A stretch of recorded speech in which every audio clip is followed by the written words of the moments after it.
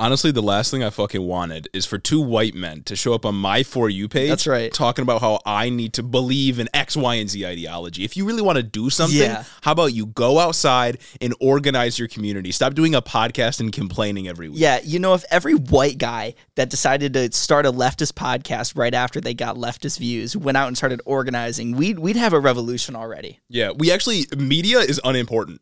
Yeah. Historically, every leftist group that has had to deal with a bunch of propaganda survived. For real. Dealing with right-wing propaganda, historically very easy. Didn't sink leftist efforts in Guatemala or anything like that.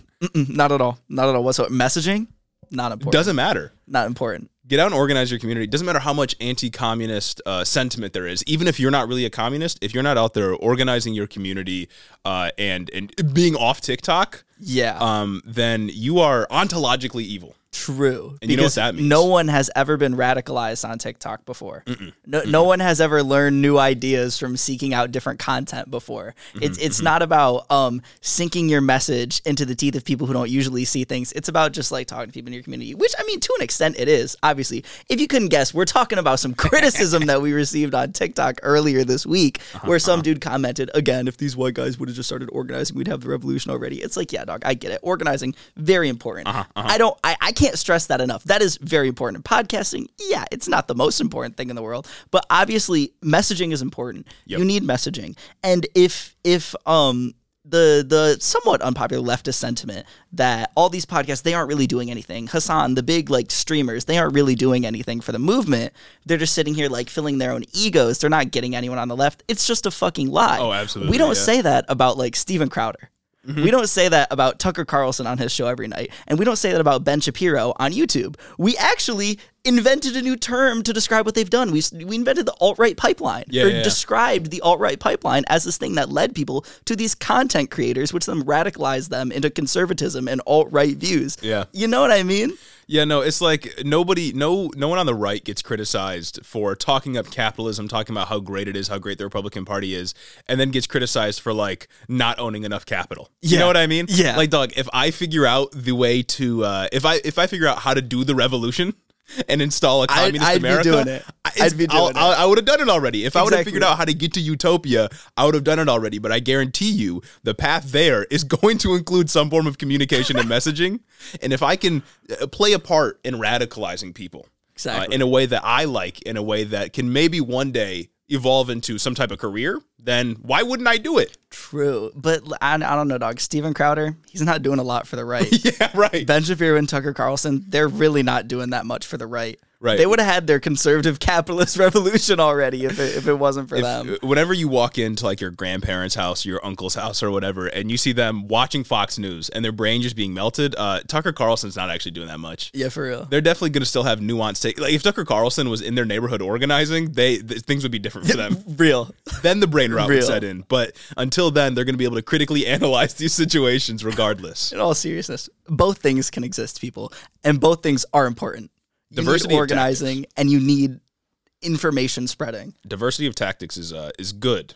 And if you have this take, you should probably become a patron.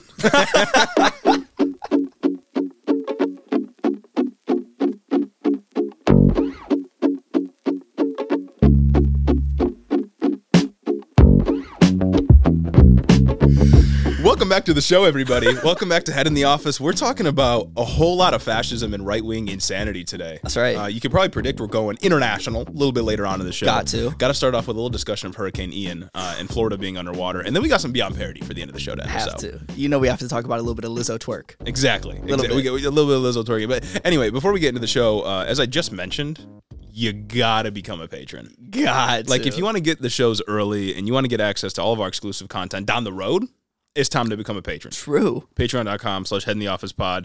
You could also buy some merch promo if you're listening to this on Wednesday, which most people will be, except our patrons. That's right. Then the deal for the merch is over. 15% off is gone, but you can still get some merch at headintheoffice.com.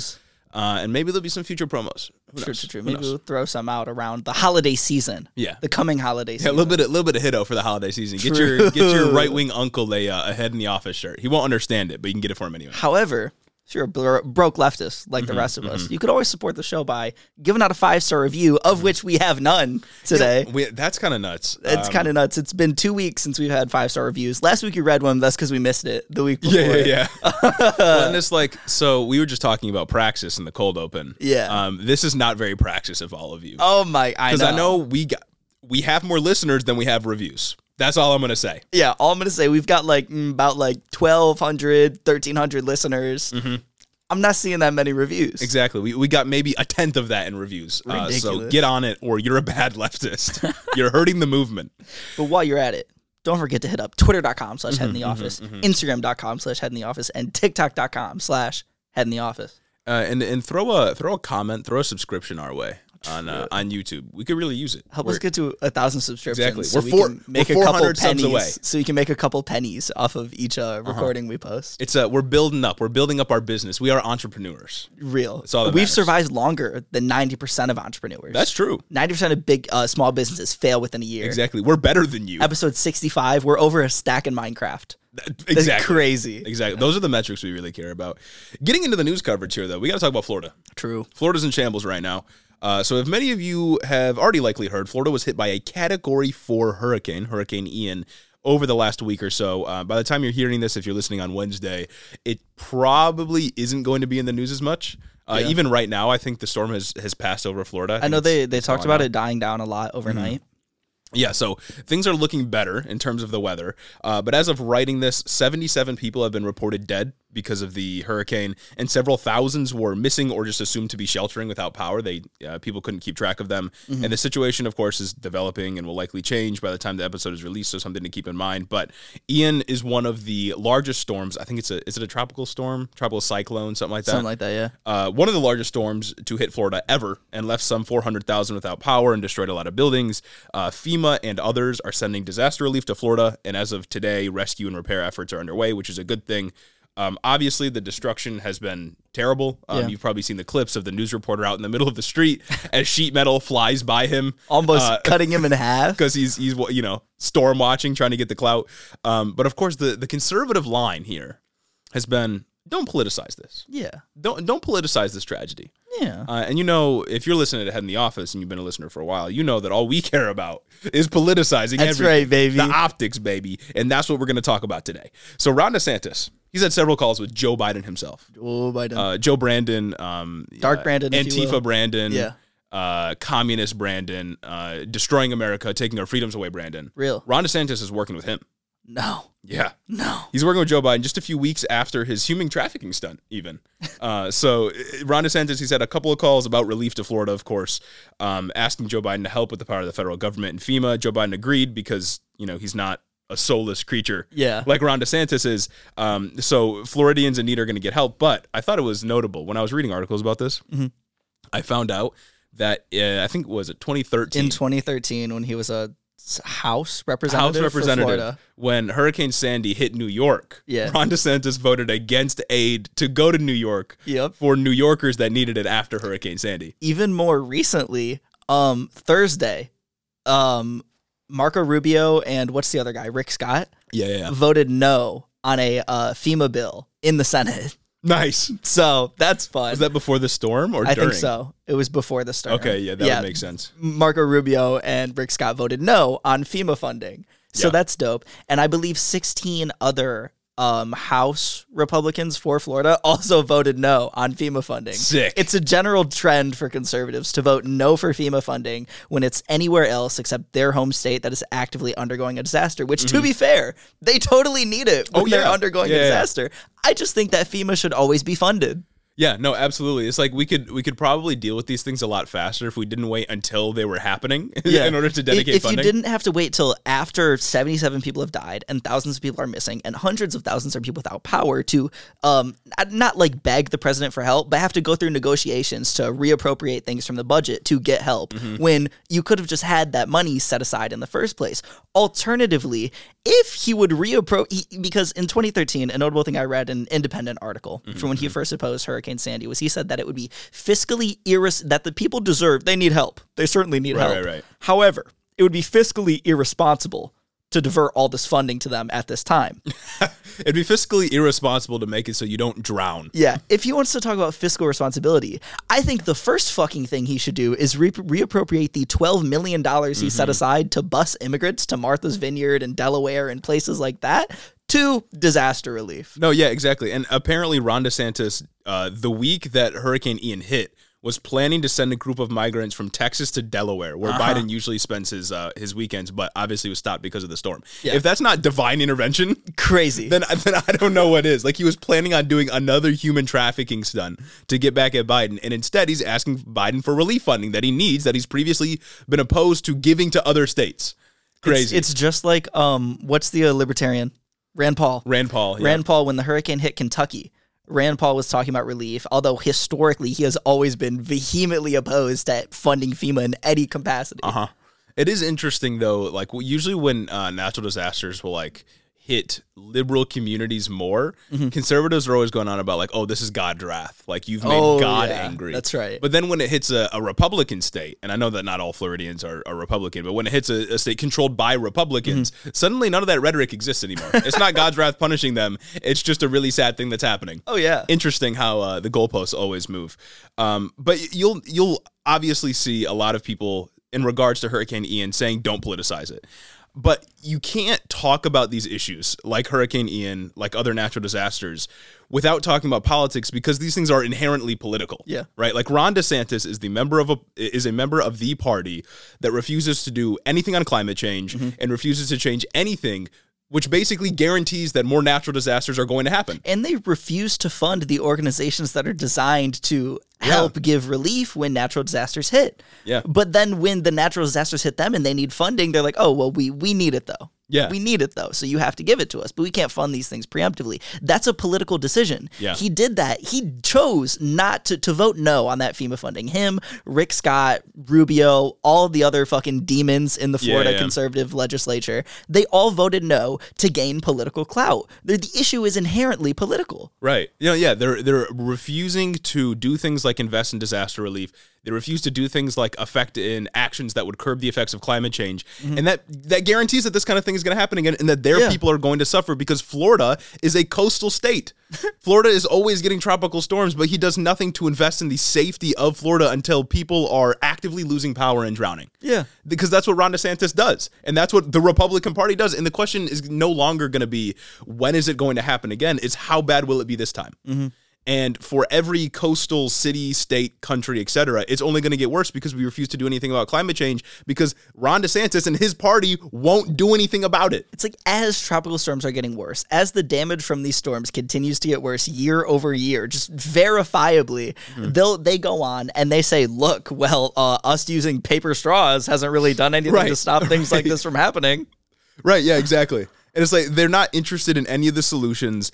And at this point, it's not even that conservatives are running obstruction. They're actively trying to harm people. Oh, yeah. Like, we could have avoided this had conservatives ever been willing to listen to scientists on climate change, or had ever been willing to cut into corporate profits to invest in reforms that would have curbed the effects of climate change. And some Democrats are guilty of this as well. Oh, yeah. But at this point, it's mostly conservatives that are opposed to doing anything about climate change. And this is where we are. Of course, it's not just the United States that is going to be able to change how our planet is changing, right? It's going to require investment from other countries. It's an international effort. The least we could do is something, right? It's anything. Yeah. And it's Ron DeSantis and his goons that don't want to. So if you ever hear conservatives saying, don't politicize this issue, tell them to shut up, and it's their fault. True. True. It's just like school shootings. Like, another awful topic that happens whenever a school shooting happens, it's, let's not politicize this issue. When it's like, not politicizing it makes it removes their culpability from any policy that they voted for that has downstream effects that lead to things like school shootings. It's like, we posted on our story on Instagram, they all voted down a mental health bill in schools. Yeah. After all publicly coming out earlier this year saying that we need a mental health bill, that's what I'll vote for in the wake of Uvalde instead of a gun reform bill.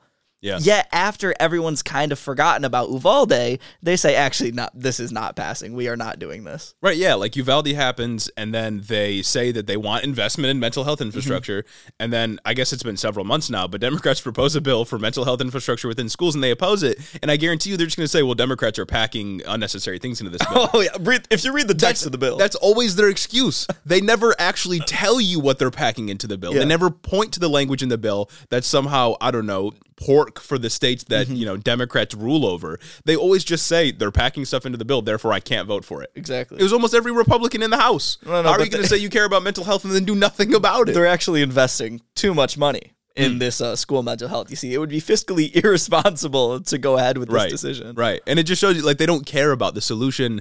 They only care about the problem because they think the problem will deliver them political power. They think saying things like, in terms of gun control, that they think saying things like the government's trying to take your guns away is politically popular for them. They think that doing things like, showing up after a natural disaster happens because they kind of have to. Like, if you're a governor of a state, you don't have a choice. They think that's popular, but not dedicating funding to natural disaster relief programs is also popular for them. Yeah. It's all a game to them. They don't care about your life. Oh, it's ridiculous. And they especially don't care about your life when Ron DeSantis is out here making Chris Kyle-esque comments about looters in the wake of Hurricane Ian. Right. I don't know if we have that in the show notes, but bro's going nuts, warning against looting. Right, yeah, no, exactly. It's Because that's the issue. Crazy. That's the issue, is further damage to already destroyed buildings. Yeah. Don't you go loot that building that got knocked off of its foundation. There was also, I don't know if you saw this, but there was I think a couple of years ago, Ron DeSantis hired somebody for his cabinet. Yeah. And then they had to resign because they did blackface. And they were trying to impersonate people trying to flee from whatever hurricane hit New Orleans. I can't remember. No, they were like doing an impersonation of like black people like trying to find relief in New Orleans. That's fucking wild. Isn't that crazy? That's fucking. It didn't a picture just recently come up of Ron DeSantis wearing like a KKK costume? That was another one of his cabinets. Okay, that was. It wasn't Ron DeSantis, so you can't say he's racist. You're right. He's not. But now he's had two cabinet people that have been explicitly racist. Two of the people that he handpicked. Yeah, right. And like the argument that they're gonna offer is like, oh, it's Halloween costumes, which I think it was, but like you can't do blackface. But like the Klan? You can't dress up as a member of the KKK. What is the point What's of that? the context for like showing up to a Halloween costume to make all your non-existent black friends uncomfortable? Right. Like, guys, no, it's just a joke, though. Guys, no, it's funny though. Like the KKK is really funny. Someone's gonna clip that out of context. Neantari's gonna get to this clip. Not Neantari. Yeah. No. Anyways, I think we're moving on, and we're talking about Italy. Geopolitics, baby. We're talking about geopolitics. We got to reestablish our claim. That's the wrong soundboard. Damn. Fuck, I meant. Let's go. We're talking about Italy, and we're talking about fascism. And I played that sound because any of you that know anything about World War II history and the decades leading up to World War II, Italy and fascism, not a good combination. Not a good combination. Right now we have war in Europe. Italy just elected a new fascist prime minister. Mm-hmm. Somebody better keep an eye on Germany. Yeah, no, really. That's all I'm gonna say. We got to be careful here. And keep an eye on Germany. Keep an eye on Japan. But we're talking about a new form of fascism. Ooh, and that's a girl boss fascism. That's right. We're talking about the new liberal it-pol fascism, which is distinctly different because Mussolini was actually a communist. We'll get into it though. So Italy recently held elections, and the far right parties in their parliamentary system just won majorities, which means that they're going to have the most sway. Well, previously, it meant they're going to have the most sway over who the PM will be, but they did just get to choose, I think, like a couple of days ago, who the PM will be, yep. And that's who we're going to be talking about right now. One of the far-right parties, which I'm not going to pronounce in Italian because I don't know how, but it translates to Brothers of Italy, yep. Has named Giorgia Meloni as the leader, and she's poised to be the next PM. So she's going to be the prime minister of Italy, and she's not very great. A lot of people are saying that this is the furthest right Italian government since Mussolini. And conservatives are celebrating the United States. Badge of honor. But like it's right. Like they are the farthest right Italian government since Mussolini was in charge. Which it's like, just to put it in perspective, it's kind of crazy that this is the farthest right government that they've had. She's horrible. We'll get into, she's fucking horrible. But when you compare it to our right wing politicians, you're like, damn, that's kind of like the same. Yeah. If not like less. Yeah, and it's like I was going to get into this a little bit later, but you think of the rise of fascism in the United States, and you think of people like Donald Trump, maybe people that come after him, maybe he just paved the way, whatever it is. Like the Tea Party. Eventually, we will get fascist, just straight up fascist candidates that probably won't call themselves fascist, but they will be, right? Yeah. Like we'll have straight up fascist candidates come up, and maybe they'll win power, maybe they'll become the president one day, and even if our government does turn fascist, that will be really, really bad for people domestically. But fascism, in its drive to expand, you got to think like, what would we expand into? Like, because if the goal is world domination, we got it. We already are like the world hegemonic power. Right. We own everything. Which makes me worry about countries in Europe growing more and more fascist because, like, they got a reason to want to expand. Where do they expand? Poland? Like, Italy's got historical reasons to be upset with other countries in the European Union. And I don't know what happens there. That's scary. That's what really scares me. Of course, the United States turning to fascism would be really, really bad. Yeah. We should prevent that at all costs. But Italian fascism, part 2, not good. Historical precedents for that being awful. Not good, not good. Anyway, let's talk about Giorgia Meloni. Okay. I want to get into what she believes in. Why is she a fascist? We haven't explained ourselves. True. We're just labeling her as a fascist because we don't like her. What are the policy positions she supports? Right. So in her youth, Meloni was associated with far-right groups with their roots in fascism. I don't remember the exact party name. I think it was like the National Social Movement or something like that, which was the direct offspring of the previous fascist party. Like Wasn't just there exact spiritual successor. Yeah. So Meloni was a part of that group. She was also a part of, I think it was called Youth Front, was another fascist group she was a part of as a kid. So it was like she's been racist since birth. There's a headline that I retweeted. I'm trying to find it. Oh goodness. Oh my goodness. It's great. It was something about how when Giorgia Meloni was only 14 years old, she went to the local fascist chapter party to join, and she was met with all boys, and watch how she changed it from within. It's girl boss fascism. It's girl boss fascism. It's crazy. Fascism. Like we haven't even gotten into her political beliefs, but just her association with fascist groups goes back so far that like you don't even really need to explain it anymore. Oh yeah. Like she's been a nerd for this stuff since she was a child. She loves fascism. And just because she's a woman, people are like, oh my God, girl boss fascism. She's a girl boss. The left should be happy that this is happening. Don't they want women in power? Yeah. Even if they're fascist, don't they want women in power?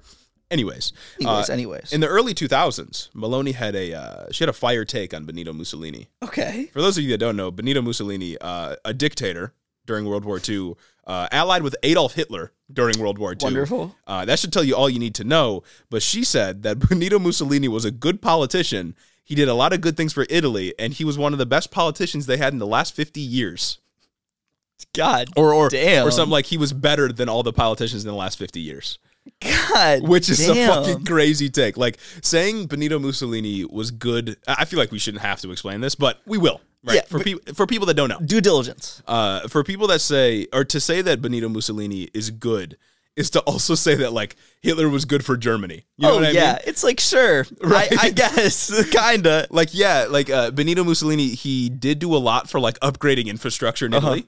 I think they had like a lot more expansion to their farms and stuff like that. Yeah. But he also indiscriminately killed political opposition, was bigoted against the Slavs, and allied with Adolf Hitler during World War II. But it's also kind of like how like Hitler, in the midst of hyperinflation in Germany, he brought it down, gave him a strong economy. But I don't think I need to say what else Hitler did. Right, yeah, exactly. That made that all not really worth it. Like Hitler and Mussolini together facilitated a Holocaust, dog. Like this is like saying, the Japanese Empire wasn't so bad. Like maybe they did really good for their economy. So what if they did biological tests on human subjects? Yeah. Who cares? So what if that's the only reason we know how much water is in a human? Right. You know what I mean? Like this is the same take, like obviously presidents in the United States as of recent are not as bad as like Mussolini or Adolf Hitler or anything like that. But that's like saying like, like Barack Obama, really good for the economy. I don't really care if he murdered Syrians. Like drop bombs on hospitals and weddings. It's like, I feel like that's a deal breaker. You know what I mean? Like, I don't know. Just a little bit. Also, I've seen some rhetoric that from conservatives saying that if she actually is Mussolini 2.0, then we should be happy because Mussolini was a socialist. Which is a really dumb line of argumentation because, like, as a young person, Benito Mussolini was associated with, like, socialist groups. But later on, as he grew up, he, one, denounced socialism, and two, was kicked out of socialist groups because he was fucking insane.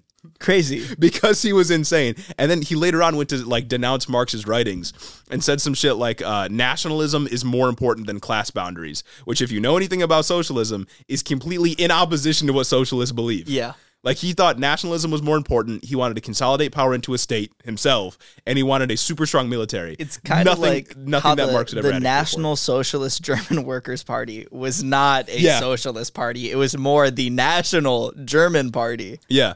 It's almost like Nazis were not socialists. It's almost like the DPRK is, in fact, at least doesn't seem to be democratic. Like, you can name yourself something and not actually be that thing. I know that might be too difficult for conservatives to comprehend, though. You know what I mean? Anyway, moving on to our next view. She's openly anti-abortion and anti-same-sex marriage. And if you don't know, in Italy, same-sex marriage is not a codified right, kind of similar to America. Yeah. You can only do like civil unions. Yes. But she is openly in favor of a constitutional amendment to ban gay couples from adopting kids. And getting married. So that's pretty sick, right? That's pretty sick. Dope. She's also close friends with Viktor Orban. Naturally. So you can see where a lot of that has come from. Uh-huh. Ooh. And also, she's been supporting what she's calling like traditional family values, right? And we see that a lot in the United States. Yeah. Let me tell you, tradition. Right. Let me tell you what a right-winger means when they say traditional family values. They mean that they want to eliminate the prevalence or existence of LGBTQ people. Because think about it. Like, what do right-wingers mean when they say traditional family values? Mm-hmm. They mean things like, separating kids from their families at the border? Or like crushing families with medical debt as they can't afford healthcare, or like burdening students with massive amounts of loans in the form of student debt just to get a college education so they can eventually start their own family.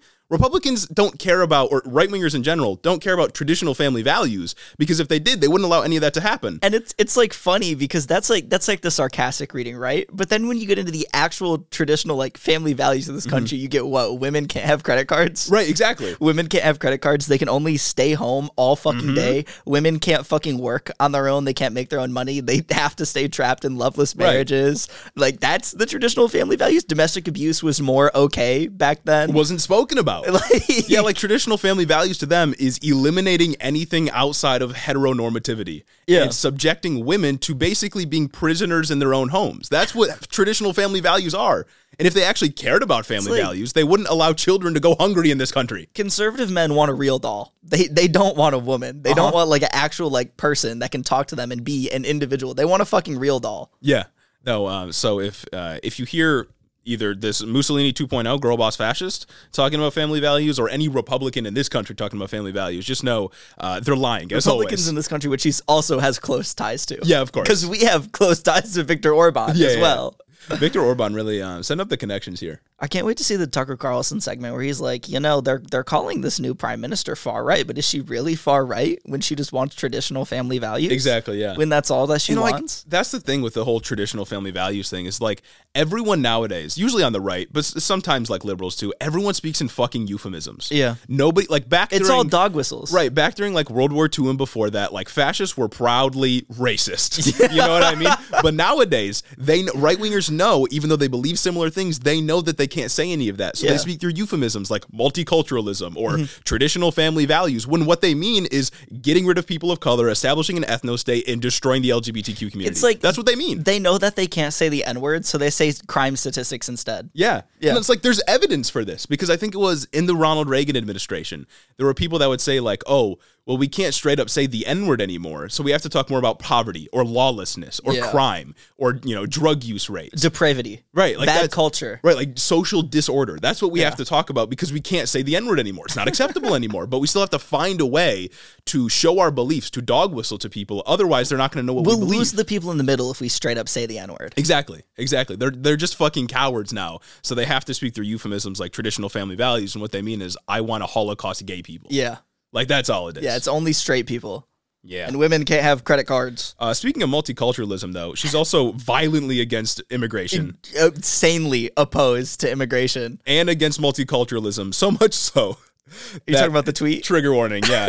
So much so that she posted a video of someone being raped by an asylum seeker on Twitter a couple of years ago. Yeah. Fucking crazy. Just posted it, and the person, the victim, reached out and said, I don't want you to post this. Yeah. I've been identified from this video, and it's awful. Uh-huh. And she just refused to. Yeah.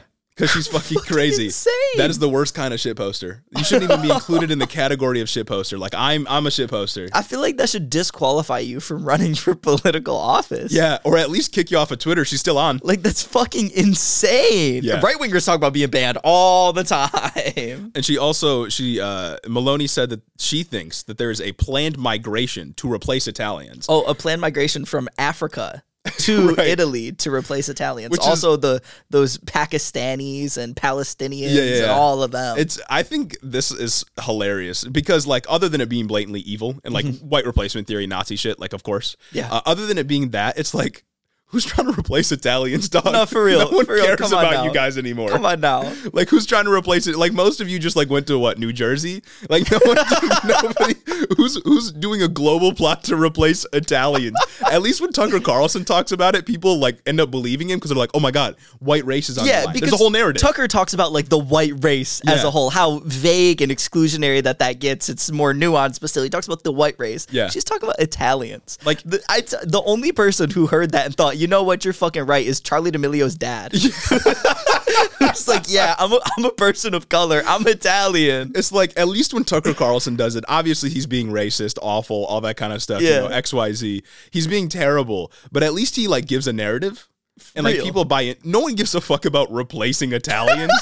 Like, no one really cares about that kind of nationalism anymore. Like, it's so fucking goofy. Uh-huh. It's goofy how like white supremacy is goofy when you're looking at it as like a leftist, right? Right. But it's like we're removed from this, so we feel like it's so goofy. right. Because it is. Right, yeah, because she's talking about like the white Italians, right? Yeah. Like she's not talking about Any Italians brown of different Italians. like ethnic backgrounds. It's the white Italians. Yeah. Which is just like, so who's replacing? Who cares? Nobody cares enough to plan a global plot to kick out Italians from their homeland. We need to humble the Italians again. Right. It's with all the shit that happened with Le Pen in France as well, Uh-huh. and how their current neoliberal prime minister is still just vehemently Islamophobic with their the fucking ban. Yeah, the on the hijabs. Yes, and the burqas, hijab yeah. ban. Like that, with all that shit, it's like we need to bring out Francophobia. Oh, yeah. And Italiophobia. Oh yeah. Honestly. And honestly, Britophobia too, with Liz Truss as prime minister. Oh She's my getting God. shit on right now, dog. Britophobia.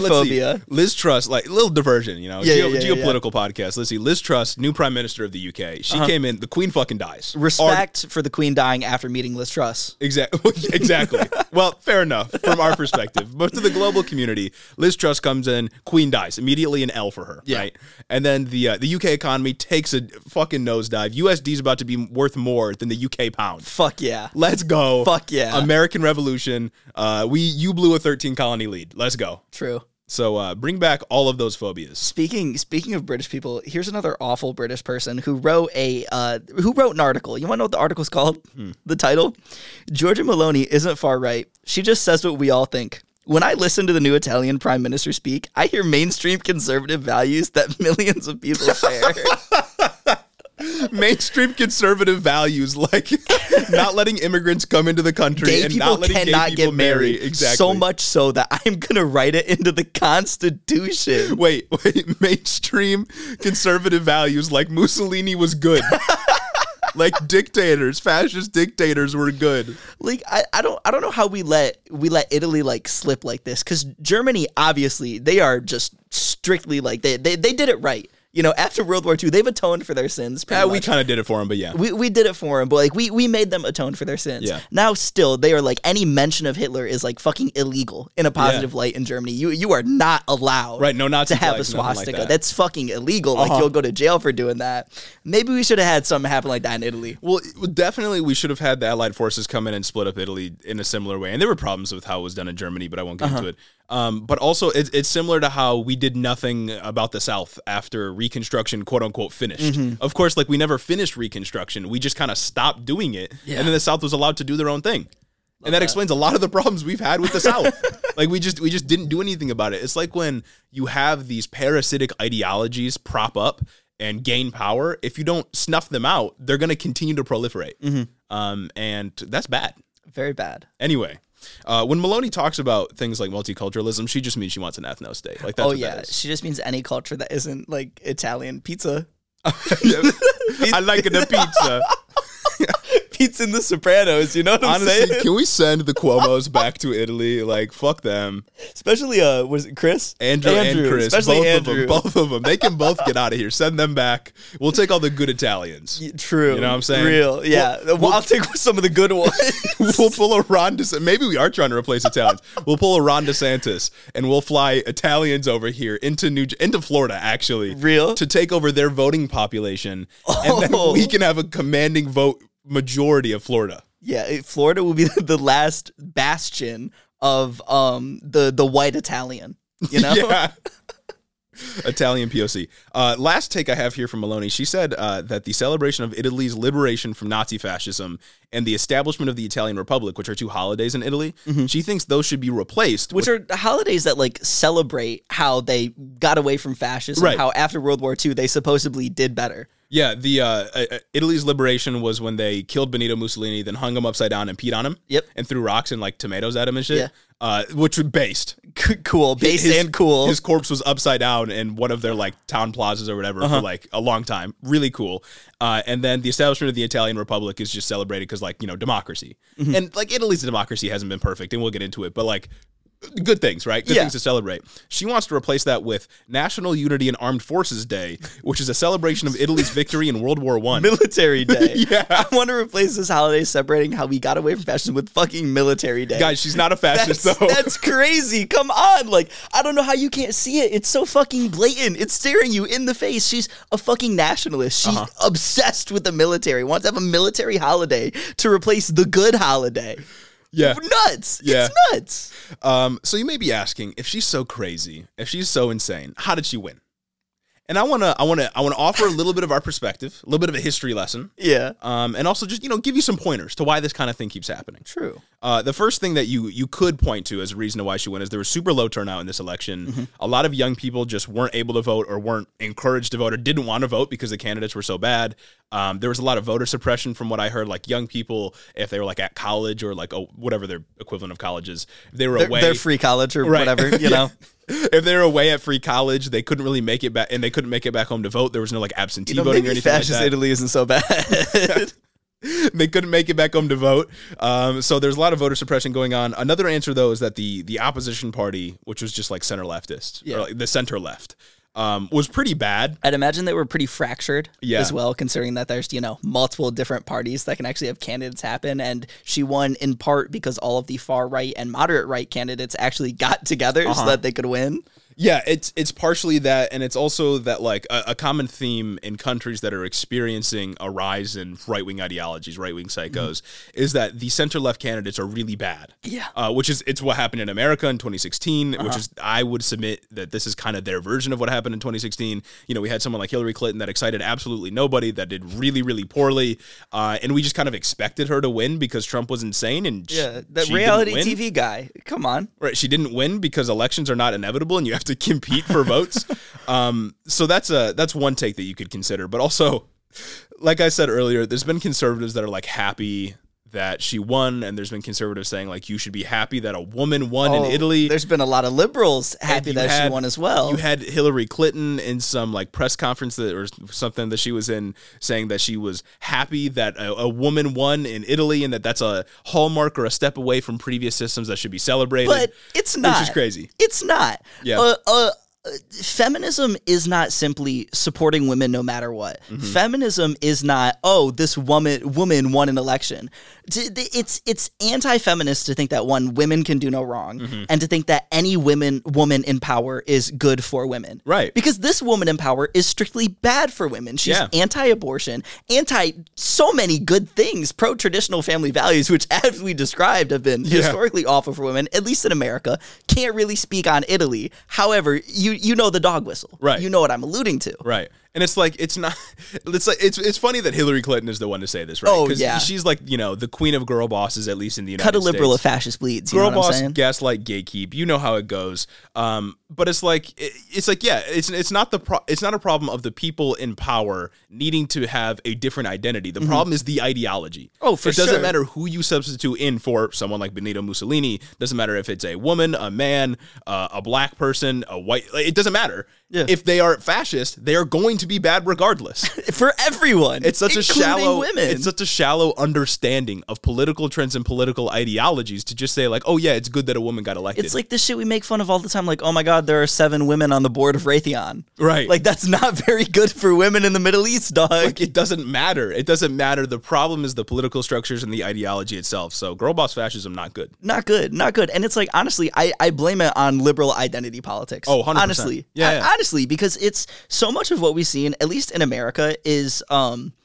based off of right-wingers being able to successfully co-opt them. Yeah. One, identity politics mean nothing when you only care about the identity and you don't care about the intersectionality that comes with that identity. Right. You don't care about any forms of analysis associated with that identity. It's not just diversifying positions of power. It's diversifying positions of power. And we talked about this with the Ariel Code Open, so that you can actually represent those people, those Right. diverse people, not just have them as bodies in those spaces, because that functionally really just means nothing. Right. And it's like, it's good to know that it can happen, right? Yeah. It's good to know that it's not impossible. People aren't barred from doing so. It's a possibility that people can engage in.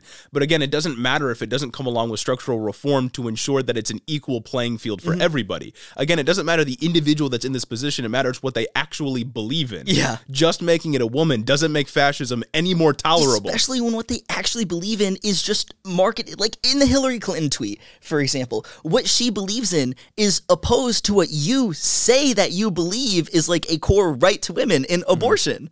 You should be condemning that. You should not be celebrating it just Right. because a woman won power. It's like how right wingers again like to co-opt identity politics by saying, "Oh, you say listen to black people. Why don't you listen to Candace Owens? Why Right. don't you listen to the Hodge twins? What about this person? You can't say they're wrong. They're black. What about Larry Elder? Right, exactly. He's a black guy and he's on our side too. Look, we're not racist." Yeah, no, it's because that kind of uncritical support for anybody that is of a certain, I don't know, belief system Certain or a certain identity. identity group, uncritical support for that person is the exact reason why we have things like patriarchy, white supremacy, capitalism, et cetera, is because previously white men have just been uncritically understood to be the quote unquote superior leaders. Yeah. And that's just how all of, I guess not all of human history, but all Certain of Western bits of history human has history, really been. yeah. Is just uncritical acceptance of white men leading everything. And if we apply that to other, I don't know, ideological systems, other political systems, and yeah, we're going to get fucking fascist women. You're not And any better. It almost makes it more dangerous because then the liberal sees a woman in power and thinks, oh, well, then it can't be that bad. Right? Like, I can't criticize them that much because at least it's a woman in power. Like, no, they're doing damage to women. It is profoundly anti-feminist to think that this is a good thing. Yeah. Profoundly. It's fucking absurd. Yeah. But there is another reason, a more historical reason that Giorgia Meloni might have come to power, and it has to do with, you may be surprised, the United States CIA.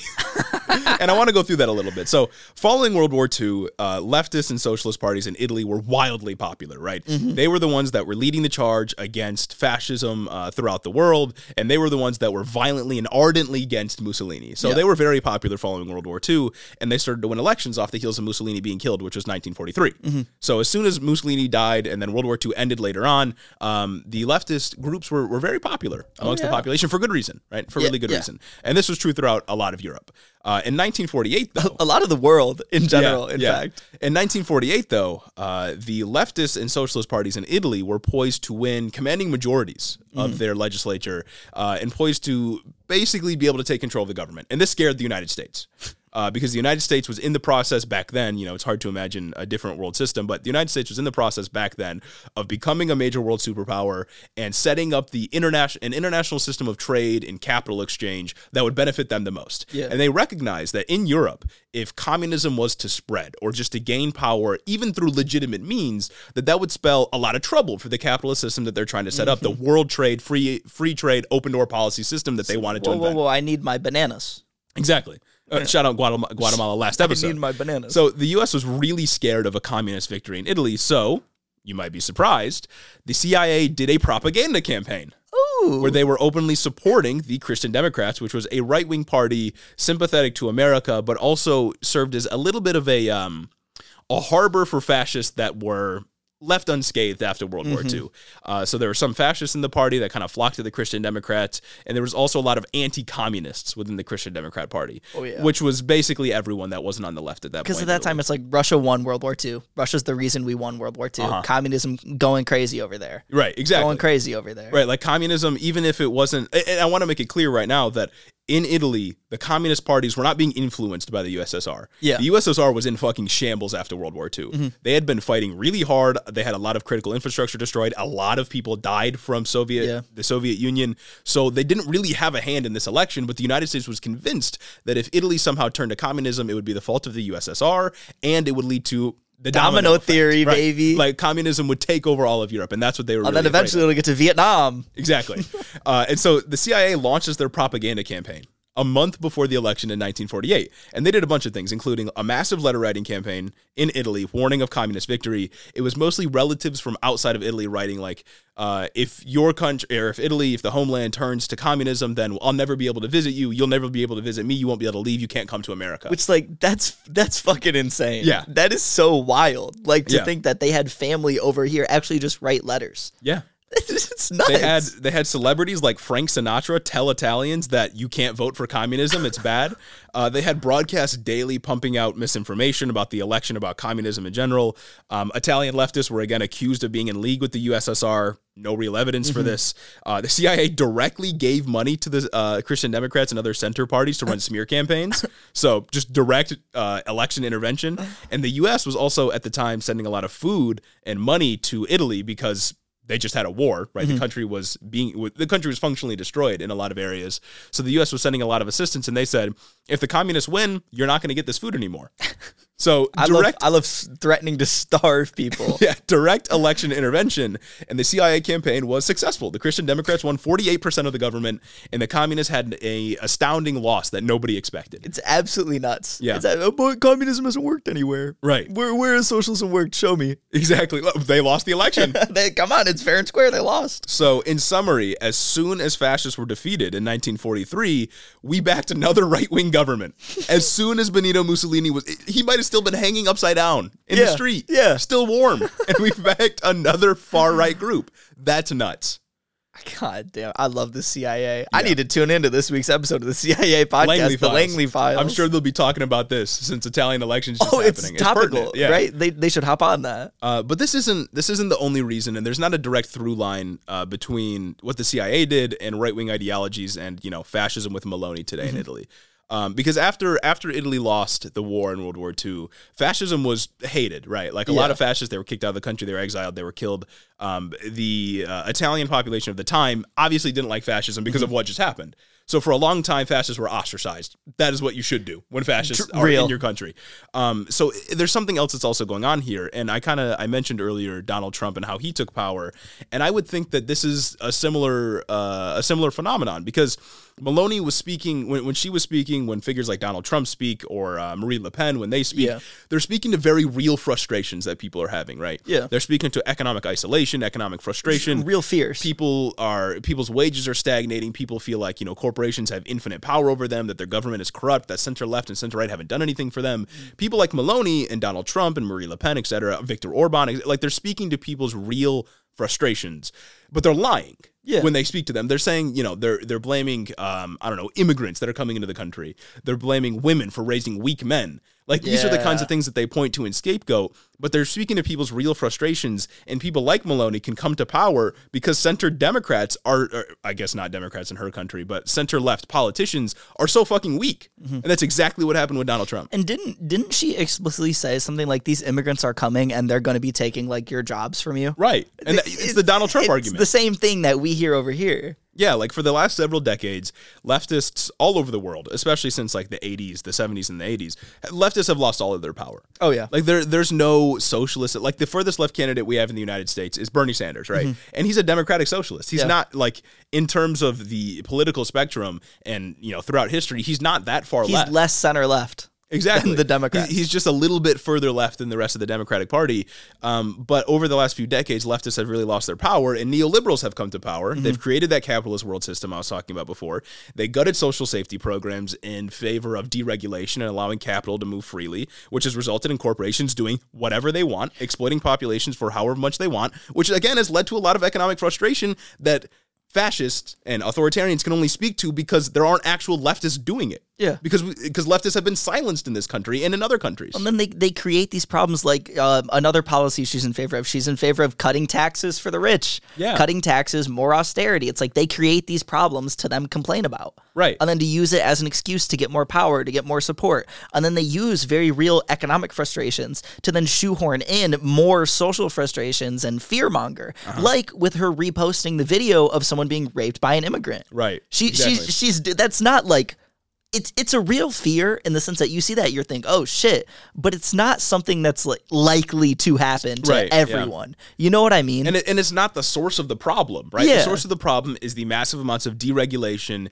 and open door investment and free trade that the U.S. experiment has allowed to happen, which has given capital infinite power over just about everyone in the world, over just about every government, to the point where even your democratically elected governments can't do anything to regulate it anymore. Yeah. We used to have things called capital controls. They don't exist anymore.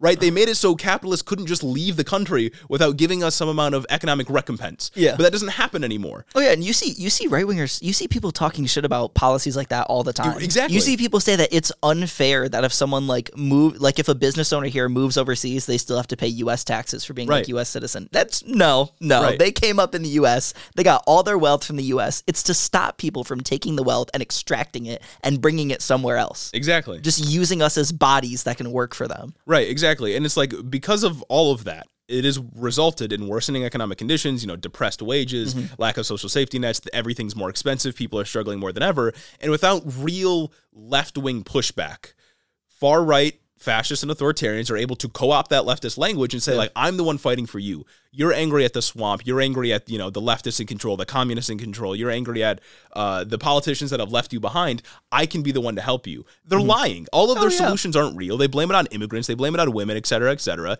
But they're able to do that because the left has been destroyed. It's like no one would ever take a video of maybe Giorgia Meloni would. No one would take a video of a natural-born Italian sexually assaulting another Italian and posting it and being like, oh my God, look at this. This is crazy. You all have to worry about this. It's only because it's an immigrant that someone is posting things like that. They're manufacturing the fear there. Yeah. And it's like this is not just a thing that's isolated to America or Italy. This is a worldwide phenomenon that we're seeing. It's because neoliberals have completely destroyed everyone's sense of, tangible security.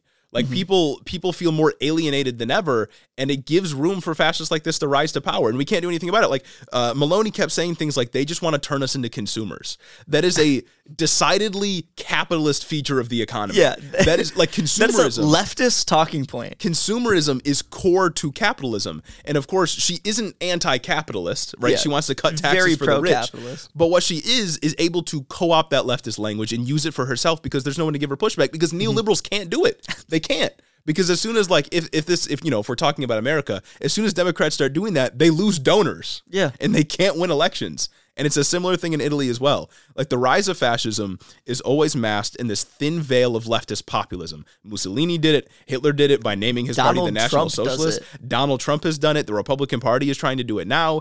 It's always this thin veil of leftist populism because it's popular. Yeah. Right? Like leftist ideas are popular, but as soon as they get into office, they abandon that, consolidate power around themselves, and forget about everything they promised. They're lying. And what we said a little bit ago, liberals can never actually get at the meat of anyone's real fears. Liberals can never get at the meat of what it means to have for your wages to not cover your rent. Right. What it means to have high gas prices. They can only kind of sidestep the issue and be like, actually, well, you understand in the free market, we have we have market forces, supply and demand. They'll come together, reach an equilibrium. The supply is really low. That's why your gas bill is making it so you can't feed your family this month. And you just kind of have to accept that. Sorry. Right. Whereas a right-winger can come through and lie, and then someone like us can come through and actually give out real solutions. Right, because liberals don't have the tools necessary to actually get at the source of the problem, which is capitalism, right? Yeah. Which is the profit motive, which is the privatization of essential infrastructure and essential programs that people need.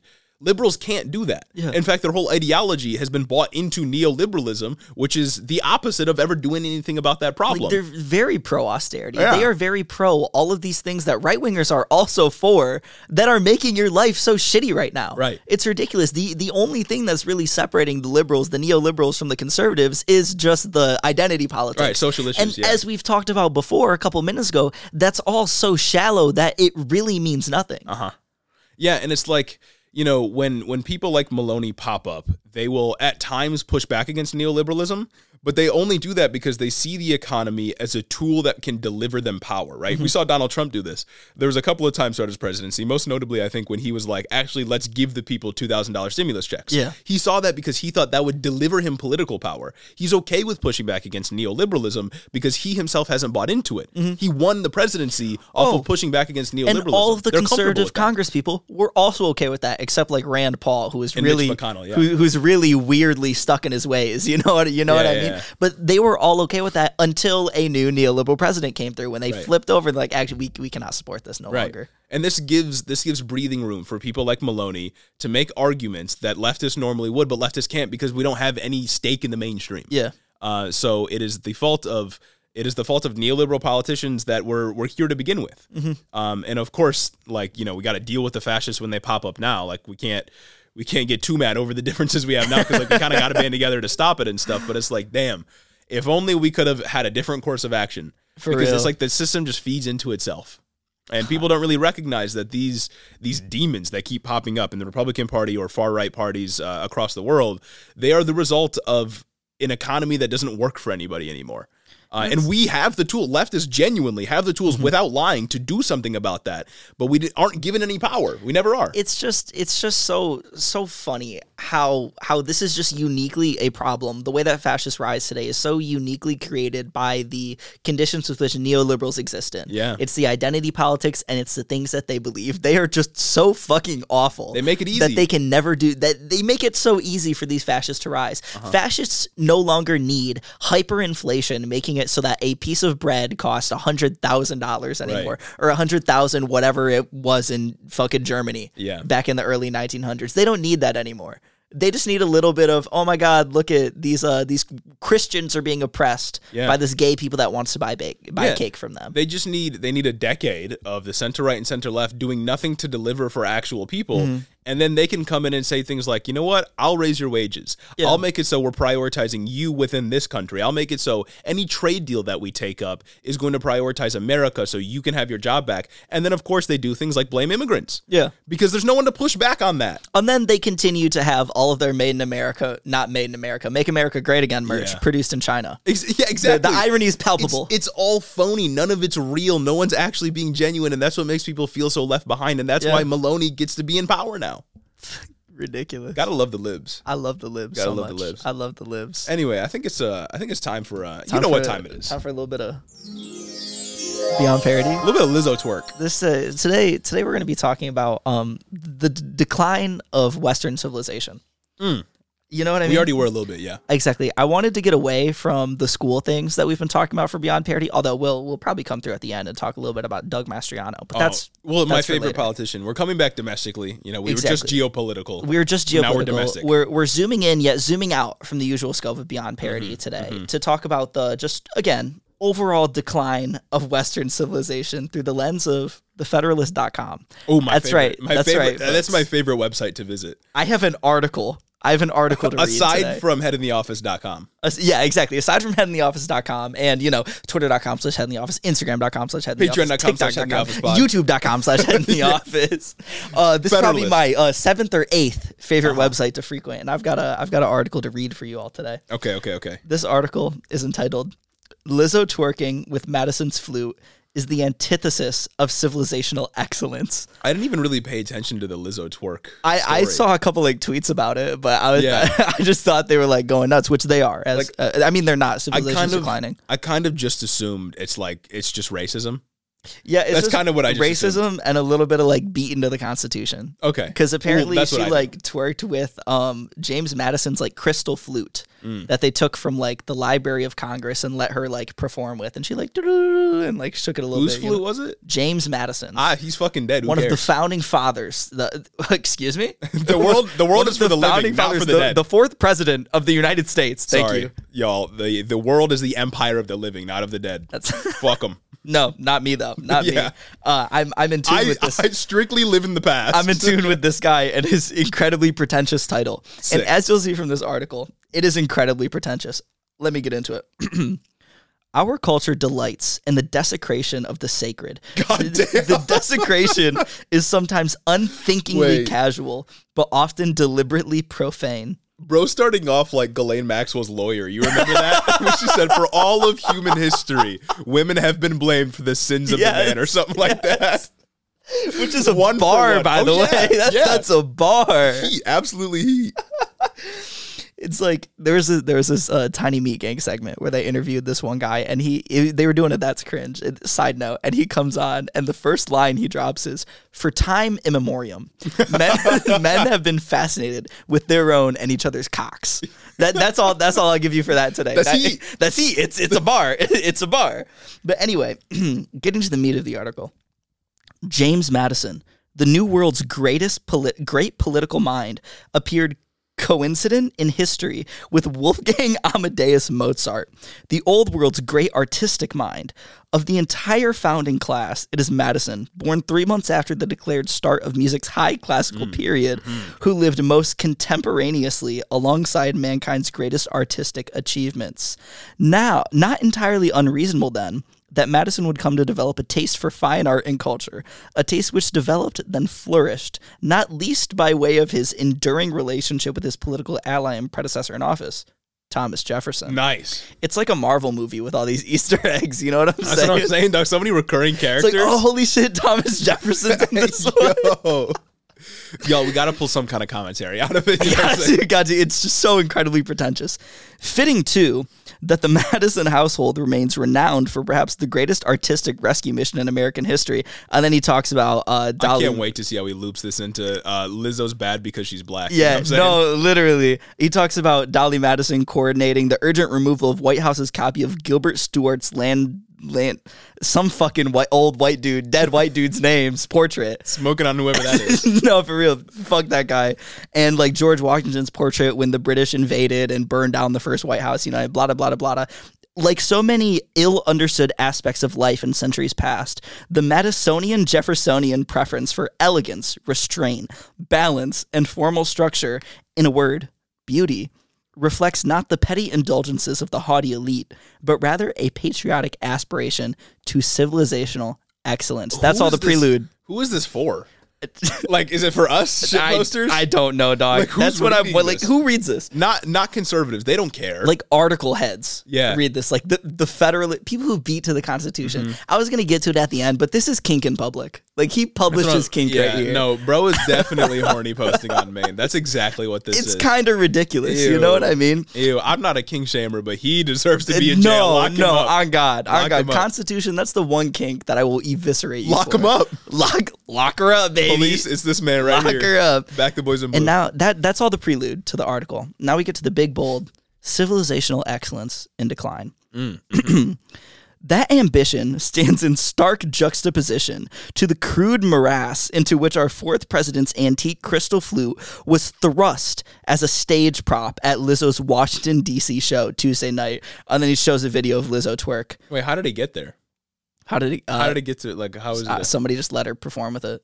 That's sick. That's what I'm saying. Pretty cool, I guess. I also don't give a shit about James Madison's flute. She went through the established procedures to get an artifact that she wanted to use for some art that she was doing. Funny performance, like Exactly. whatever. And it's like with all this like talk about like the crystal flute, I'm pretty sure this guy's just obsessed with Madison's skin flute. But that's another topic for another day. Good one. What can I say? Domer, quick Domer, real quick. You know, quote. It's like playing out of a wine glass, bitch, so be patient, end quote. she remonstrated, flippantly hauling the priceless antique onto the stage, clad in a leotard and clawing at the ancient keys with inch-long alien-esque nails. That's racist. Oh yeah, that is just racist. This right is there. racism. Not only is the inch-long alien-esque nails racist because inch-long, that's not even that long. That's not even that long. One, and then as she remonstrated, I don't even know what that word means, but it feels racist. Though. It feels racist. That whole paragraph feels racist, and I just love how he talks. He's so hoity about it. About Lizzo twerk. This guy cannot be allowed within like 100 miles of any of a portrait city. of a founding father. Well, definitely that. This dude cannot be allowed within 100 miles of any city that has more than like 35% of their population not white. You know what I mean? Real. Because like he would probably That includes terrorize Italians, them. by the way. Oh, definitely. Yeah, After we replace them. Real. Honestly, with how stuck in the past this guy is, the non-white probably includes Italians, Irish, Polish. You know what I mean? You know what Definitely. I mean? You know what I mean? The swarthy types. Exactly. Crackers for real. But of course, there was no music to it. Just a solitary farce it out C number sign, which I don't know, maybe that's C sharp. I don't know, fucking flute notes. Nice. Trill from B, and of course, the accompanying twerking. Oh, of course. The accompanying twerking. In the twerking, it seems, we always find the very antithesis of that aforementioned civilizational excellence. Jesus Christ. Not just the act itself, which to be sure is a special variety of 21st century personal vulgarity, but in the collective response it provokes. How does this guy like hold the conversation? How do you think he talks to people? I hope nobody is around him ever. Never. Like it would be the best outcome that nobody's like allowed to be around this guy because he's a threat. There's to, no like, way you're everyone's just mental whipping health. out remonstrated. Yeah, for real. Casual conversation. The antithesis of the Afro. Like, shut the fuck up. Nobody cares except us. Real, because we gotta cover it. And you all now, because content. You know what I mean? It's such a gas article. It is the twerk that seems to evince in any crowd a manifest succumbing to the worst angles of our natures.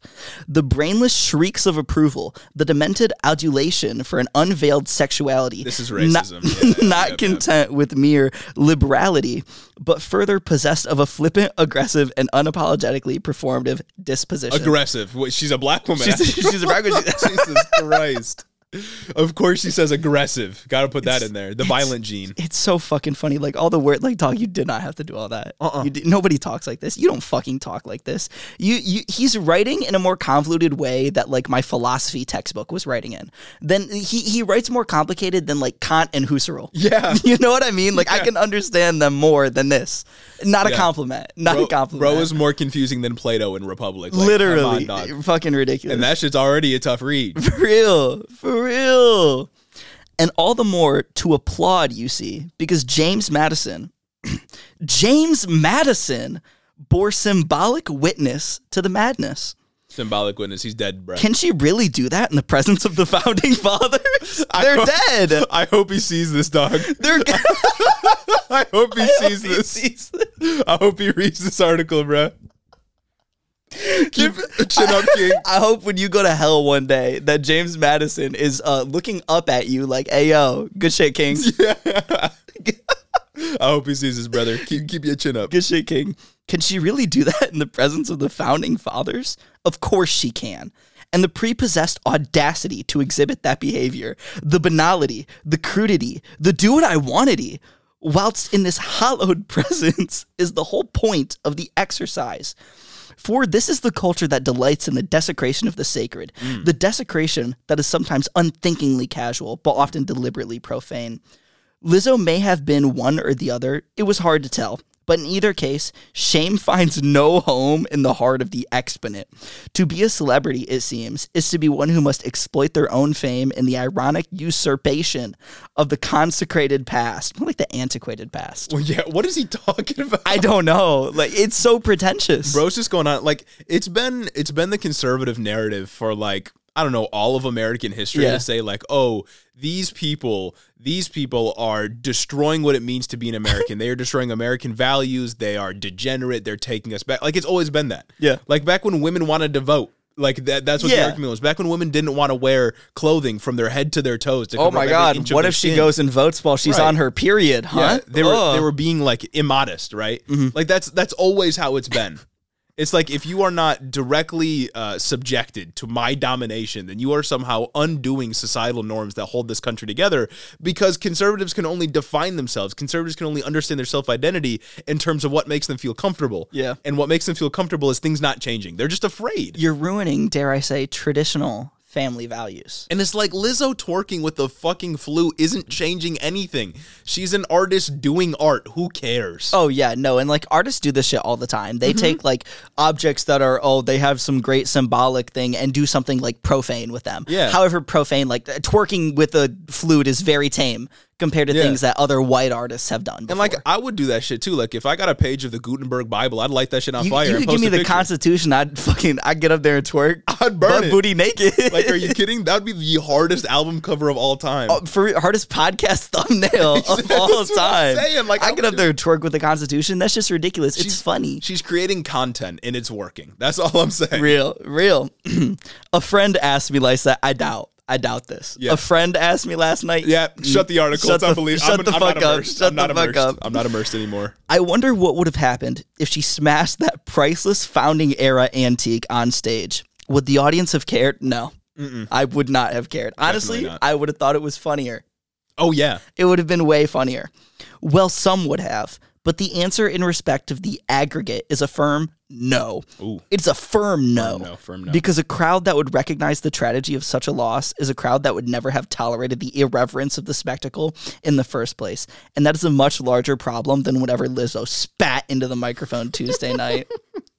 Nice. We must rediscover reverence. So the work must start with the crowd. It must start with finding amongst the masses, first, a reverence for something, then building that into reverence for many things. Reverence for things like real art, real music, and real culture.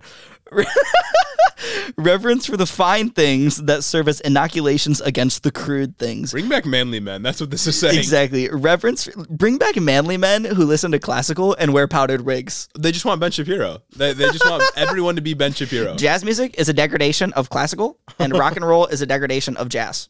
Of course. Exactly. Reverence for civilizational excellence over civilizational depravity. Lizzo's real name is Melissa Vivian Jefferson. The flute she played was a gift to Madison from acclaimed 19th century Parisian manufacturer Claude Laurent. On the occasion of the fourth president's second inauguration, who knows this much about like some random artifact James Madison had? Anyway, its custodian is the Library of Congress, and of course her concert took place in the nation's capital. So Jefferson played Madison's flute from Adams Library in Washington City. There's an undeniable poetry to it. It was of the tragic variety. He thought that was a bar. Yeah, he did. He wrote that and thought that was gas. Banger, honestly. Our first four presidents would surely stand in horrified witness at how their almighty cultural ambitions today stand poisoned by the gaudy burlesque of modern celebrity. No, that's exactly what I was thinking. They would have had to been horrified by a lot of things before they got to being horrified at this performance. First, probably being that a black woman is performing on stage. Yeah. That's probably the number one thing they'd be confused about. Yeah. You know what I'm saying? Why is this person receiving applause? The flute comes second, third, maybe even fourth. Yeah. The antidote to the poison lies in the rediscovery of cultural reverence, in the reconstruction of the sacred. Ben Crooker is an Australian conductor, scholar, and writer, currently serving as a Ramsey Center for Western Civilization scholar in Washington, D.C. That's the guy who wrote it. Jesus Christ. If you fire him. If you came to me and said that you were a scholar for Western civilization, come on, dog. That's a red flag right there. Yeah, you're probably just a Nazi. That's a bit of a red flag. It's like I don't understand what possesses you to care this much about someone playing a flute on stage. Yeah. Like nobody, like it's just racism. Like it's got to just be racism. Oh, for sure. Like I can get it. I can get it to an extent when people are like, oh yeah, you know what? This artifact has like historical significance. I don't really like that an artist is like being profane with it. But it's like to like this though. Yeah. Like I get like in passing being like, I don't really like that. that's fine, whatever. But it's the tone of the article. It's the pretentiousness of the article. It's the fact that he got paid to write that. Yeah. That honestly just blows my mind. Oh my God. What an awful guy. What an awful person. Yeah. Like I would hate to be anyone related to him. Yeah. I mean, I hope that everyone gets a restraining order after reading that if they ever have to suffer through it like we did. I hope everyone in his office, if he works with other people, stays far away from him. He should not be allowed to engage with society. True. Yeah. He needs to be re-educated. Jefferson's Flute, gifted by Madison in Washington City. He's talking about how like we need to like reconstruct our values, like go back. He didn't even say like go back to the way things were, but just like revitalize. What it's what like he's implying he is did, conservative values. Yeah, it's like conservative values like human trafficking people to other states. Conservative values like killing women when they're pregnant. Moral depravity is when the Library of Congress allows Lizzo to use an artifact on stage in one of her performances in Washington, D.C., not human trafficking immigrants kind of against their will. Yeah, exactly. That's completely fine and okay. That's what Jefferson would have wanted. It's not misinforming people, fleeing from regimes or political violence, trying to get into the country, and then forcibly relocating them to prove a political point. Yeah. Yeah, that's what our founders would have wanted. We need real music, like classical music. Mm-hmm. You need to listen to piano pieces at the gym. Dog, like classical music's still being made, dog. Like you can go listen to it. Literally, incredibly popular. Incredibly popular. Mozart, lots of monthly listeners on Spotify. Guaranteed. I can tell you that. Maybe one day we can compete. For real. Yeah, this dude's Wolfgang. This dude's a loser. A loser. Sucks. Speaking of losers. Oh, Steven Crowder. Let's talk about losers doing rape apologia with Steven Crowder. We'll roll the clip right here. All right. So what I'm about to say is not an apologist for the rapist, like that man at Walmart, clearly guilty of rape, of course, as she insinuated. Yeah.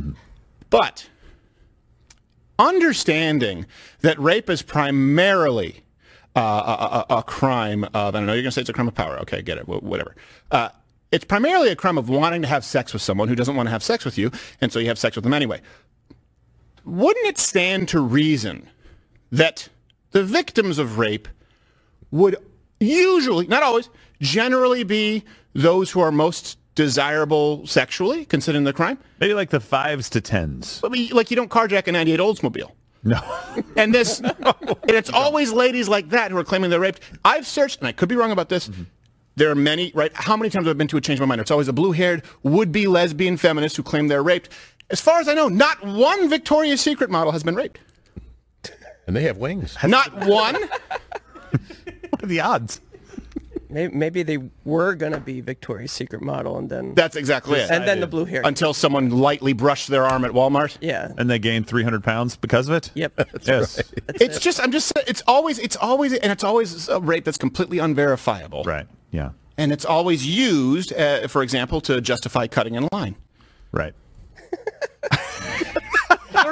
I'm just saying, if you're just playing the odds game, you would think that, like, if rape is horrible, but if I'm a rapist, and again, I'm not a rapist, I'm anti-rape, but if you've crossed that threshold, you say, you know what, I don't care, I'm going to be a felon, I'm going to inflict violence upon a woman, I'm going to have sex with a woman who doesn't want to have sex with me back, so now the barrier to entry is removed, the woman doesn't want to have sex with you back. Wouldn't you pick the one you most want to have sex with?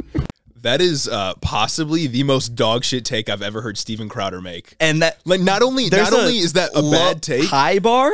There's a high bar. Not only is that a bad take, but it is actively harmful and destructive. Literally, that's crazy. It's crazy to say that that's a high bar, considering like Steven Crowder, like the bar's in hell. The bar's in the 9th. The bar is further than Dante reached. Yeah.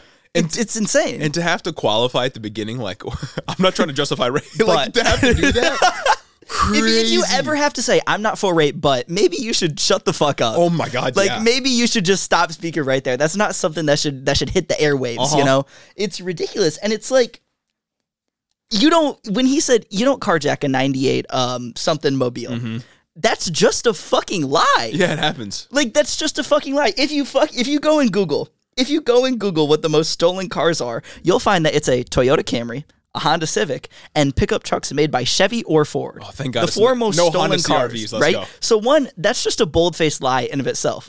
But that's not even the worst part of that statement alone. Two, you're comparing a carjacking to a sexual assault. Nuts. Not the same kind of crime, dog. Takes a lot to get there. It's like two, you're comparing a woman to a car.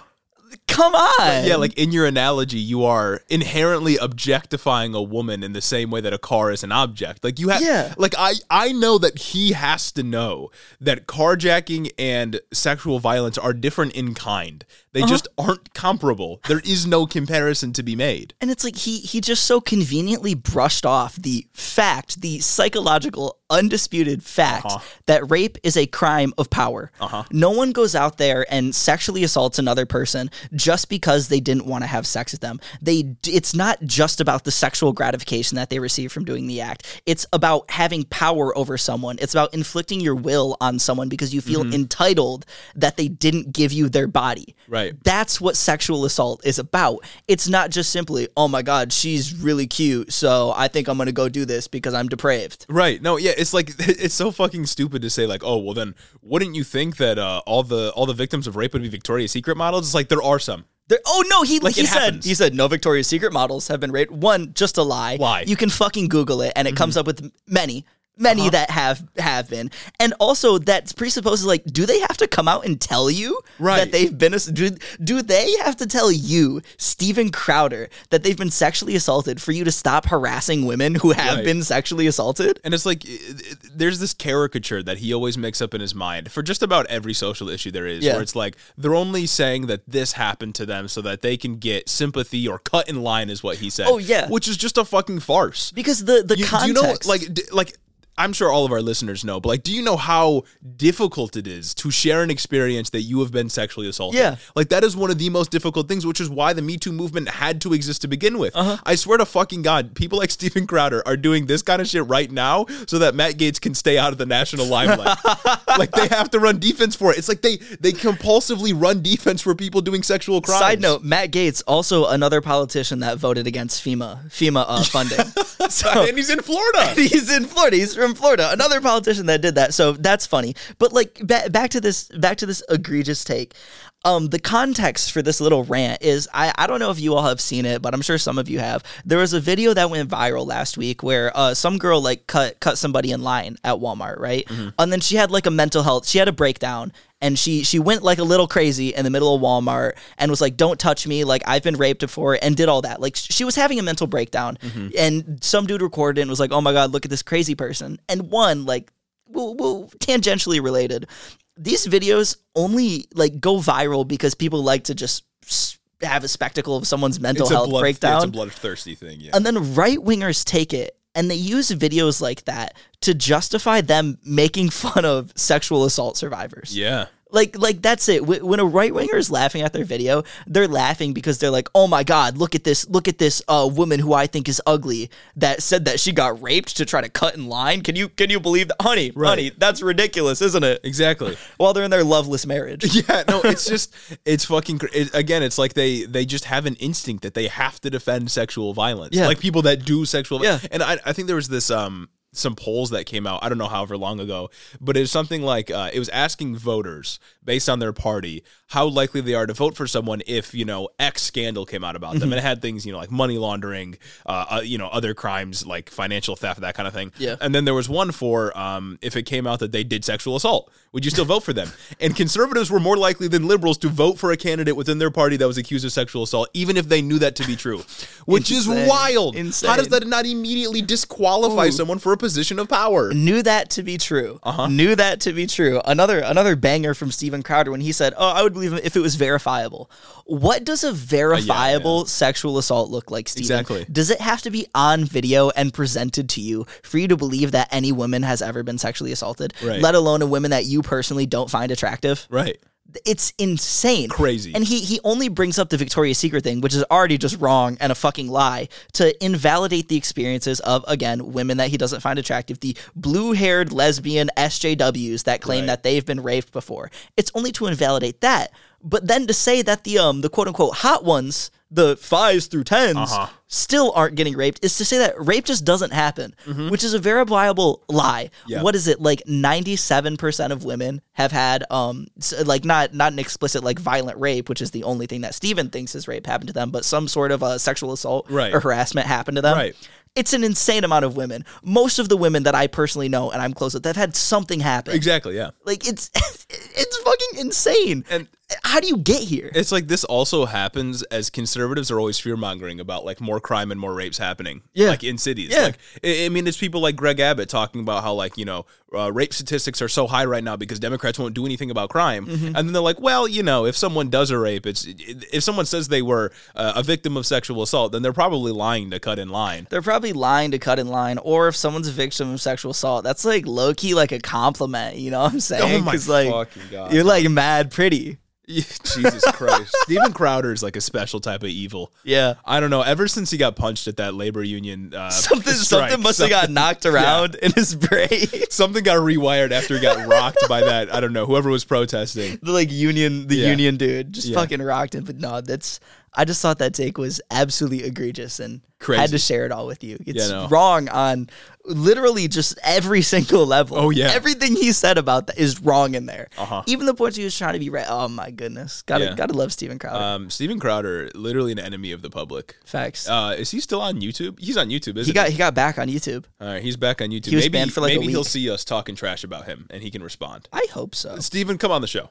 Steven, why don't you come on the show real quick? Exactly. You know what I'm saying? So now that we're over with the Steven thing, I do have to get back to talking about schools. It's a passion of mine now, honestly. Every It's week School on Watch. Beyond Parody. We're on School Watch. We're on School Watch. We're like the local neighborhood watch, going around and auditing, doing a free speech audit on all of your local public K through 12 schools' social studies classes, making sure that they're not talking about critical race theory. Well, yeah, exactly. And then if the teachers are talking about critical race theory, we're going to come in and we're going to harass them Yeah. until they quit, especially if they're a library worker. Well, they're teaching white kids to hate themselves. Exactly. Right. Exactly. And Doug Mastriano, GOP gubernatorial candidate Pennsylvania. for Pennsylvania, real banger of a state with their GOP candidates. This my guy God. and Dr. Oz, They're they're candidates. they're like the last bastion of conservative ideologies. Fuck Home Depot. Yeah. Yeah. What's that? Wet ass P word. That's a callback. That's a callback to Deep months cut. ago. Like 2 years ago, I Was think. it 2 years? I think it was 2 years yeah, that ago. was like right during the pandemic when Yeah. businesses are closing. Ben Shapiro bought a slice of wood. Just one and put it in. For motherfuckers that talk so much about how masculinity is fading in America, they sure aren't doing any favors for Oh it. my God, I know. What's Ben gonna do with that piece of wood, huh? Fucking throw it away? Yeah. Anyway. Make someone else build his next studio. Yeah. Doug Mastriano pled. He went on. He had a little rally, trying to garner support, where he talked about all the things that he was gonna stop day one in schools, in elementary schools, Nice. once he gets elected as Day governor. one. You want to hear? I some want to hear the list. You want to hear some of the items off this list? Okay. Top priority. Ban all the pole dancing that happens in elementary schools. Yeah, Midwest Elementary School's famous That's for right, baby. We're going to Yeah. ban all the pole dancing that happens in elementary schools. 2, CRT. Again, in Nice. elementary schools. That's one just like a classic. Oh, yeah, It's of not course. as punchy as pole dancing, No, but it's a classic. yeah, he's doing the old hits. You know what I mean? Exactly. It works. It's what gets the numbers. Greatest pumping. hits, yeah. And then the next one, though, all the pornographic material Oh, yeah. in the elementary school libraries. Oh, so the book's teaching kids how to heal through sexual trauma. Yeah, That's just like right. we talked about. That's last right. In week, the yeah. elementary school libraries, you know what I mean? Yeah. all just to say that the teachers are grooming children. I love Doug. Is that what he said? Teachers are grooming Teachers children. are of grooming course. children. We need to stop woke.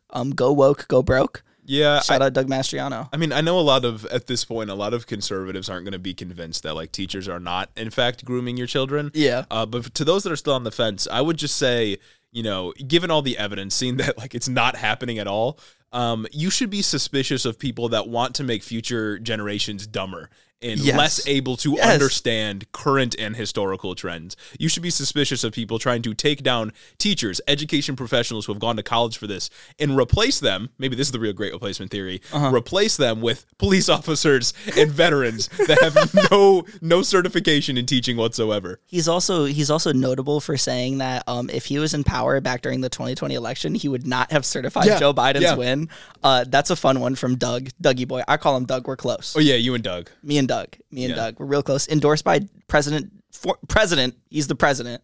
Donald Trump himself. Current one, yeah. He's leading behind the shadows. You know what I mean? Joe Biden, he's a puppet. Yeah, no, Doug Mastriano is ardent election 2020 denier. He's definitely, if he wins, going to try to overturn the 2024 election. Maybe be successful. Let's hope not. Yeah. But he is a special kind of crazy. He's crazy. And the last thing that he said he was going to ban day one in elementary schools, guess. Come on, guess for me. Based on everything else we've heard, what do you think it could be? I don't know, wearing like shorts. Yeah, that's pretty fucking gay. Exactly. What the hell? Yeah, that's pretty fucking gay. Exactly. No. He's gonna ban pronoun games. Wait, what do you mean pronoun? I What's don't a know. pronoun He game? didn't elaborate on any of it. He didn't show any evidence of like pole dancing happening in Well, of elementary course not. schools because it doesn't. It doesn't happen. He named no pornographic books in elementary schools except, I don't know, maybe like an anatomy book. Right. Is he going to get rid of all the anatomy textbooks that may be floating around in your local elementary school Yeah, because curriculum? elementary kids are learning about anatomy They love so much. human gross anatomy. Exactly. You know what I mean? And then pronoun games. Is that We're gonna is have that like pronoun games. icebreaker games that include like stating your pronouns? I guess, but like, does that fucking happen in elementary school? And if it does, I don't know. what's I'm wrong thinking, with that? I'm thinking of like, in college, the professor would be like, go around, say your name, major pronouns. and pronouns. Yeah. Like, and that's then the thing half the that kids happens. don't even say their pronouns. Right. And nobody makes a fucking fuss. That, that's the big thing. It's like, I guess another fucking tangent. Conservatives love to talk about all these college professors going around making you say your pronouns and giving you so much grief if you don't. Half the people in my fucking class, I was one of the only people in my biology class that actually said, Gage, biochem, he, him. Yeah, exactly. And nobody fucking cared. Nobody batted an eye that most of the class didn't fucking do their pronouns. Nobody gave a shit. It's whatever. Yeah, no, it's like nobody really cares about it. It's just to make it a more inclusive environment. Yeah. And the only reason they're rallying against it is because their voter base hates trans people. Like, that's all it is. And it's not even like pronouns specifically aren't even like a trans people thing. Oh yeah. It's a human language. Like, some people are androgynous. Mm-hmm. Some people have more androgynous traits, but they're still cis. Like, they would still like want to know. We use like she and her when we're describing like cars and boats. You know what I mean? Like we project a gender onto these objects because it's language. It doesn't matter. Motherfuckers name their cars. Yeah. Like, come on. It has nothing to do with like fucking. It doesn't even have anything to do really with trans people. It's just like, this is how humans speak. We use pronouns to describe things. And it's even like everybody uses they to refer to people in casual conversation. Yeah, it's not grammatically incorrect. Like you do it all the time. You use singular they all the fucking time. Also, you only don't like it when you're talking to a they them. Also, like, even if it was grammatically incorrect, we invented grammar. We can change it. We can change the rules. We can change it to be more inclusive of some people. Guys, and in fact, you use it when you don't know the gender of someone. So who cares? Hear me out. People have not been dropping words like remonstrated for all of human history. You know what I mean? He made it up. Language evolves over time. Yeah. The rules change over time. And old English sounds way different than current English. Yeah. You think motherfuckers were talking like this back in 15th century BC? Yeah. No. Exactly. No. Gotta love my boy Dougie. Love Doug Mastriano. I hope he wins. I hope him and Dr. Oz win. That's darkest timeline. And then maybe they can have crudité. Yeah, I mean, I think Dr. Oz will probably get clapped, but I don't know. We'll see. I think so too. Yeah. I think John Fetterman's going crazy. People were making fun. I can't remember who. Maybe it was Dennis Prager. Some like right wing person was confused about how John Fetterman has a Johnny Cash tattoo. I was like, you can't do that. That's country, without understanding any of the meanings in Johnny Cash's songs. Yeah, cool. Because it's like, for conservatives, it's all shapes and colors.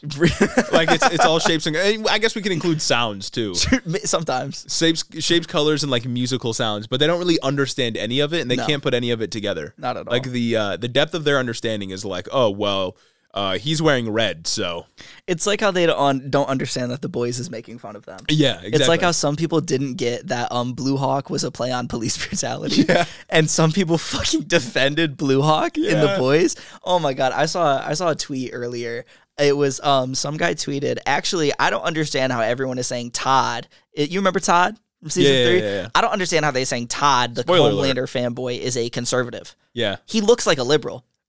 It's shapes and colors. They said he has the physiognomy Oh, of nice. a bro did the little We're doing phrenology phrenology. skull Yeah, shape we're thing. He's doing- the physiognomy of a liberal. It's like, come on, dog. Have you seen Matt Walsh? Exactly. Have you seen any conservative? None of these conservative men look like the conservative men that they beat to. Come on. Yeah, no, exactly. Ridiculous. No, that's crazy. It's like The Boys is entirely a commentary on like what happens when consumerism eats people alive. You know what I mean? Like, because like that's what it is, right? Yeah, and also a commentary on identity politics. Yeah. Crazy. Base show. Great show. Great show. Gotta love that. Great one. show. I love that. It's a good one. Shout I out to can't The wait for Boys season creators. Feel 4. free to come on the show. Yeah, for real. Anthony Starr, come on the show. Yeah, feel free to come on the show, share your experience. We can do an exclusive. Yeah, It's you know, whatever, it doesn't matter. really wouldn't be anything. We'd love to boost your ratings a little bit. Speaking of elections, though, maybe we might have to do some crazy like live stream election watch. I'm so down. on election day. That'd be fun. Election day's on like a Tuesday. It is a though, Tuesday. It is a Tuesday. We'll figure it out.